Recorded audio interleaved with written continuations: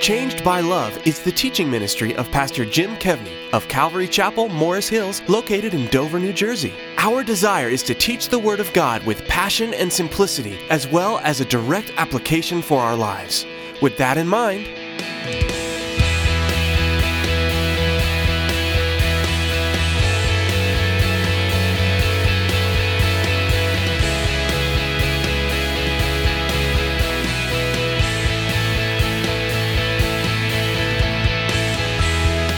notice what he calls himself in verse 1. He says, a witness of the sufferings of Christ, talking to the past, what he had seen, and also a partaker of the glory that will be revealed, the future when Jesus returns. Now, this is something should be said of all of us. If you've read your Bible a few times, you are a witness to the sufferings of Christ. If Jesus Christ has done the remarkable work of grace in your life, which we call the new birth, then you are a witness to what God has done, and you should be aware that you will partake of the glory to be revealed. the Apostle Peter, the author of the book of 1 Peter, was a witness to Jesus' life on earth. He saw Jesus' perfection. He saw him willingly die on the cross for our sins. Then Jesus called Peter and others to be leaders in Christ's church. Church leadership is both a privilege and a challenge. With that in mind, here's Pastor Jim in the book of 1 Peter chapter 5 with part 1 of his message entitled, Leading God's Flock. When you go through books of the Bible verse by verse, as is our custom here at Calvary Chapel, the Lord brings the topics. And so the Lord brings quite the variety of topics. And it's interesting to see the reactions of people to the topics that he brings. Sometimes people say something like this to me, I wish I could stand in back of you and watch the reactions of the people as you're speaking. And I would say, it can be kind of funny at times. Today we come to a section that's interesting. It's about leadership in the church and what church leaders are supposed to look like, what people like me are how we're supposed to live, and people in the congregation are to pray for such things. And I'm guessing the reactions are going to be all over the page. Some of you would be very appreciative of God bringing such a topic. Some of you would be very indifferent. You're like, I can't believe you're not going to talk about Donald Trump and O.J. Simpson. Are you that out of touch with reality about what's going on in the world? Some of you will feel blessed that maybe in your church experience that you feel that some of these things have been shown to you or modeled for you. Perhaps some of you might hear a call from God. Others of you might not hear anything at all. Some of you will have a conviction of sin. In other words, God will be speaking to you. Maybe you're a boss. Maybe you're a mom. Maybe you're a dad. And the Lord is saying to you, is this the way you're leading your flock? Is this the way you are leading what has been entrusted to you? I know the Bible sometimes to a lot of people feels irrelevant. I can tell you in my years in the business world and being a father and a husband, I have found that the principles of the Bible to be invaluable to leading a company and to being the leader of a family and serving alongside with my wife in the raising of our children. Some of you might today find a confirmation that God is at work in you in certain things in your life that maybe were different before, and you are to keep pressing onward. Well, leadership is a very interesting topic. A lot of people say today there's a leadership crisis in our nation, a leadership crisis in our church. Some people are looking for leaders. Some people look to leaders. Some people trust and follow their leaders. Other people have absolutely no trust and would never follow anybody except themselves. Some people praise their leaders too much. Other people are too critical of their leaders. Usually, when it comes to that, I say people are uninformed. Sometimes I'll meet someone who knows someone I know, and they'll just tell me how wonderful they are. And inside I will think, you barely know them. Because all the things you said, they couldn't possibly be all of those things. And then 5 minutes later, I could meet somebody who knows the same person, and they're telling you what a jerk that person is. And I'm like, you don't really know them. Because we're all kind of, just in the middle. We have our good days and bad days, and most of us are probably in the middle when we think about leadership. I don't know about you. Any sports fans in the room? I'm a sports fan. And I found it for myself. It's a lot easier. Let's take football for an example. It's a lot easier for me to critique an NFL coach or an NFL quarterback than it is to be one. I struggle to be one, right? And it's easy for me to be critical of some guy who throws the ball out of bounds when 8 large men are seeking to kill him and dismember him. And so I can question and second guess lots of people. But if you're a leader, you know it's hard to make decisions that everybody's going to like. And that's not an easy place to be. I mean, look at the approval ratings of politicians. How often is it 1/3 love them, 1/3 hate them, and 1/3 could give they could care less. And so it's very, very difficult. And the reason is that someone's always going to be mad. Someone's always going to feel cheated. And church is the same way. And the reason church is the same way is it's because it's made up of humans. And sometimes I think, and you might be like, do you really think like this? I actually do. Who in their right mind would want to be a leader? I mean, I can't tell you how many times I'm just driving along and I'm like, what the heck am I doing? Right? This is just absurd. This is ridiculous. Now, if you're not a Christian, you're not a follower of Jesus, I'm really glad that you're here. I'm really thankful that you're here. I thought I was a Christian the first time I walked into a church like ours, and a few weeks it took me to realize that I really wasn't. Martin Lloyd-Jones said the way you become a Christian is you realize you're not a Christian.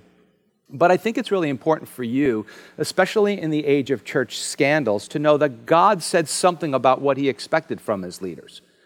God was not looking for leaders to be famous and to take all the people's money and then form a reality show and have 8 wives and do all that. That's not what God intended at all. God set a standard for leaders, and like you'll say, I never ever saw that.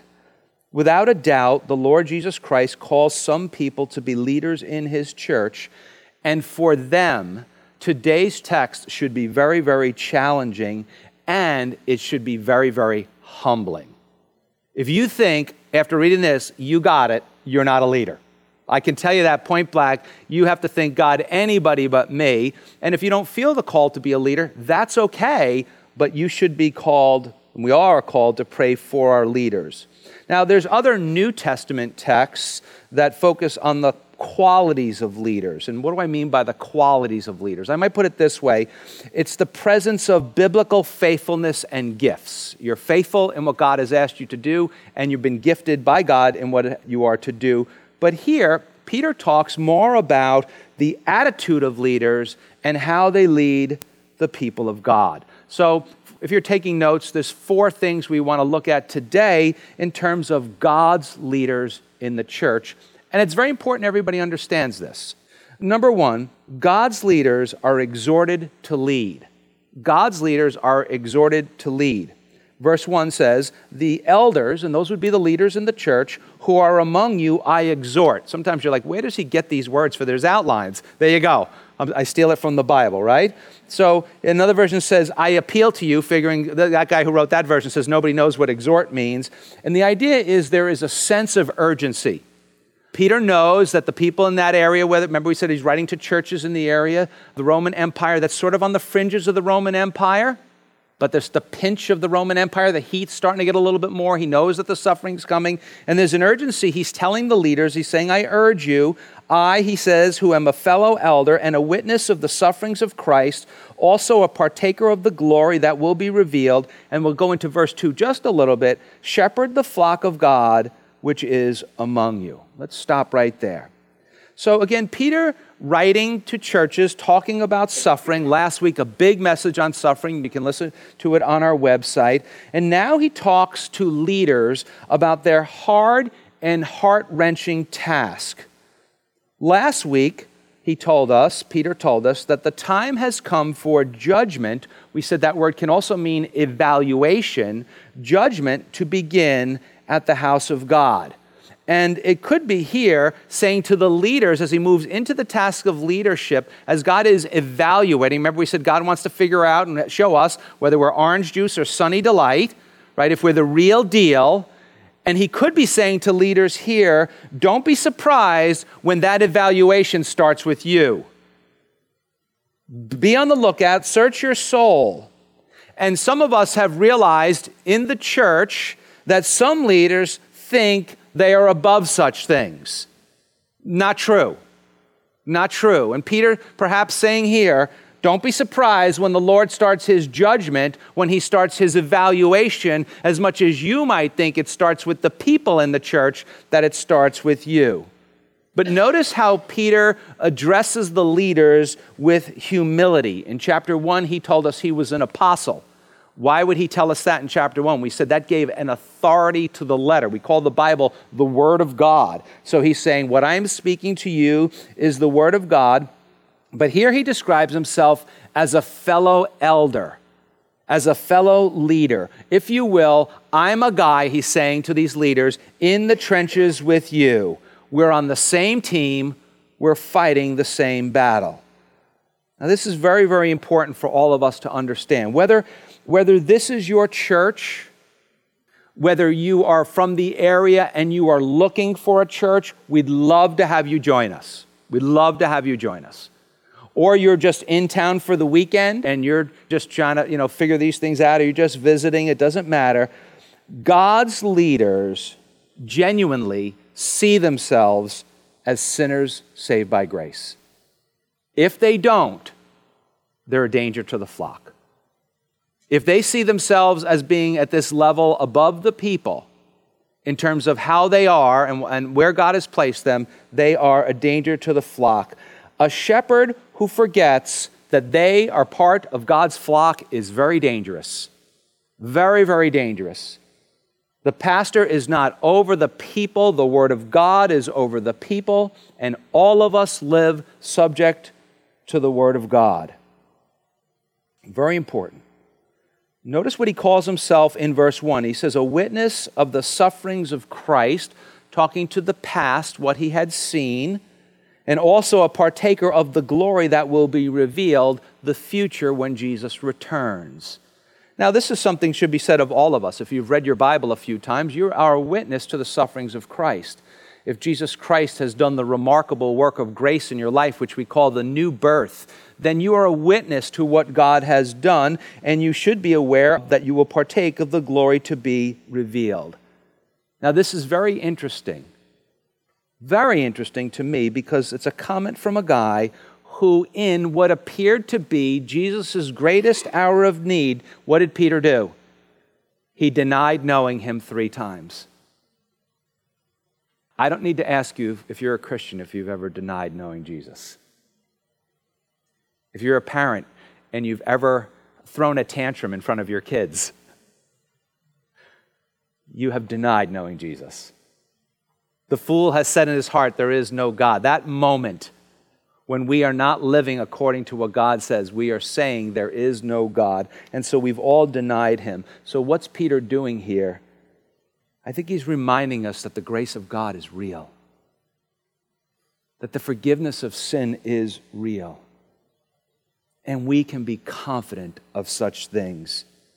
See, for Peter, what followed the denial was the call to repent. You can jot down for your notes and read it in your own time, John 21. The risen Christ talking with Jesus, and 3 times he asked Peter, do you love me? Now you might think, that's kind of mean, 3 times. Well, 3 denials, 3 askings, right? Totally restoring him. And each time Peter would say yes, and Jesus' answer was essentially this, well, if you love me, I want you to feed my sheep. Well, if you love me, I want you to tend my sheep. Well, if you love me, I want you to follow me. And notice what happened in Peter's life. Peter sinned. The Lord convicted him of his sin.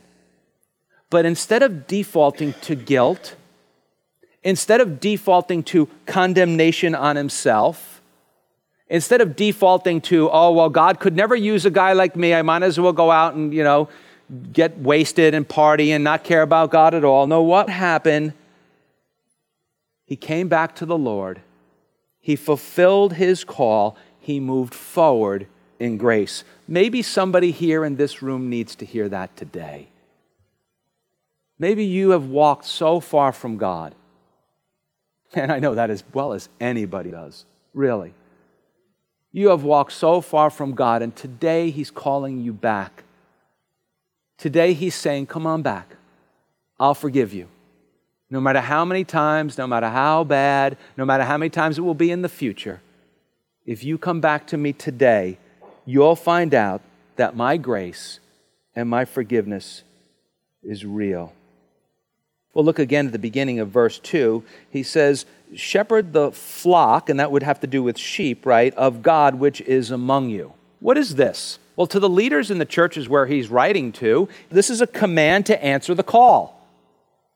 The call to be a leader is shepherding the flock. Somebody recently asked me to explain to them what it was to be called to be a pastor. I told them that I owned a business for a number of years, and then God called me into the ministry. He goes, was your business doing poorly? I said, man, we were busting out the seams. And in the middle of it, God interrupts my life and says, I think it's time for you to become a pastor. And he said, well, can you explain to me what that's like? And honestly, I couldn't really explain it. And unless that call has been placed upon your life, it's very hard to explain it. I think it really kind of comes down to an inner call. There's some inner sense, and this is something that God would want you to do. I think there's also an outer call. Other people recognize it, but not necessarily like, you're with your drunk friends at a party on 4th of July and, you're not as drunk as they are and they're like, oh, you should become a priest or something like that. I had those friends too, but not like that. I'm talking about like, what do I do with my wife, man? But more so, even people who already have the call, who are already in the ministry, they see that in you, but it's also followed by action. It's followed by a pursuing of that calling. It's often been said that leaders are called, qualified, and gifted. 1 Timothy 3 says they have a desire for such things. So it includes spiritual gifts. Remember we talked about that a couple weeks ago, that we all have spiritual gifts, and it has to do with serving and teaching and encouraging the people of God. But actually, it's a lot more than that. Someone who's called at this level is someone who is compelled to sacrificially lead the church. That means that their lives are going to have a great amount of sacrifices and what we might call inconveniences, things that no excuses, where we're going to have to give our lives to the church. And such a person, they don't just go to church, they feel the weight of the responsibility for the church. It doesn't mean they're better Christians. It doesn't mean they're more godly. It just means that is something that God has put inside of them. You see when he says here, shepherd the flock of God which is among you, the calling for a leader in this church would look like this. It is a relentless drive to be among you. It is a relentless drive to be among God's people in the church in which God has placed you in, not just your friends. I mean, it's easy to hang out with our friends most of the time, right? It's easy to hang out with our friends. But someone who has the God calling of being a shepherd wants to be with everyone. The most frustrating thing about this gig for me is that I can't talk to every one of you every week. I would love to do that. You can't do it. There's just too many people, not enough of me to go around. I have to talk to everybody for 1 second. Just like plastic, God bless you, God bless you, God bless you, shaking hands at the door. You see, here's the fact that a leader can't shepherd you unless they're among you, right? He says, shepherd the flock of God that is among you. In other words, a leader is here. And I know that rubs a lot of people the wrong way, but you can't shepherd the people unless you're among the people. And it's not that you have to, it's that you want to. It's not that we say, okay, you're a leader, now you got to show up every Sunday. No, you watch for people who show up every Sunday and who are dispersing among the flock, not just their friends, and you say, that's a leader. The church we came from, my wife always signed our kids into the children's ministry, and she would say, I will go get the kids after the service, and you do your thing. What was my thing? I would sit next to people. I wasn't a pastor, and if I saw them crying, I would pray with them. If I saw them look like they were hurting or confused or they were new, I would speak with them. And the pastors of the church that I was in recognized that in me and started to work with me a little bit more on my calling. So here we have people that are called and they answer the call. They are encouraged, they're exhorted to lead. Number 2, God's leaders are eager to lead. Eager to lead. Look at verse 2 again. Shepherd, that's the word pastor. A shepherd is a pastor. Shepherd the flock of God which is among you, serving as overseers. Very interesting word, overseers. In some Bible versions, it says bishops. Bishops. The church I grew up in, when you got a letter from the bishop, it was like, open your wallet, man, right? Like, we have a letter from the bishop. We're like, oh, we need money, right? So it was an overseer, it was a bishop, not by compulsion, but willingly. Not for dishonest gain, but eagerly. Another version says, eager to serve. So Peter tells us that church leaders, and by the way, the word pastor, elder, and bishop is used interchangeably in the Bible. So if some of you want to start calling me Bishop Jim, it's cool, man. You can do it, right? No, not BJ. It's just as bad as PJ, man. I hate that, right? Okay? So, but those are interchangeable terms. Some of us are older when we think of the bishop. It's like this old Monty Python skit, but we're just dating ourselves. Another version says that these overseers, they exercise oversight. Another version says they exercise oversight with authority. Now, a lot of us have had some bad church experiences about the authority and the misuse of authority of people. So let's talk about what authority is not. Authority is not that I get all the passwords on your computer. I can't even remember mine. I'm not going to remember yours. It's not that we want you to bring your pay stubs in and your checkbook in so we can see how much money you give. A lot of people have actually had that happen to them, or your tax return, something like that. They want to make sure that you're giving what you say you're giving. It's not that we follow you around. We're not going to follow you around. It's the funniest thing how languages change, right?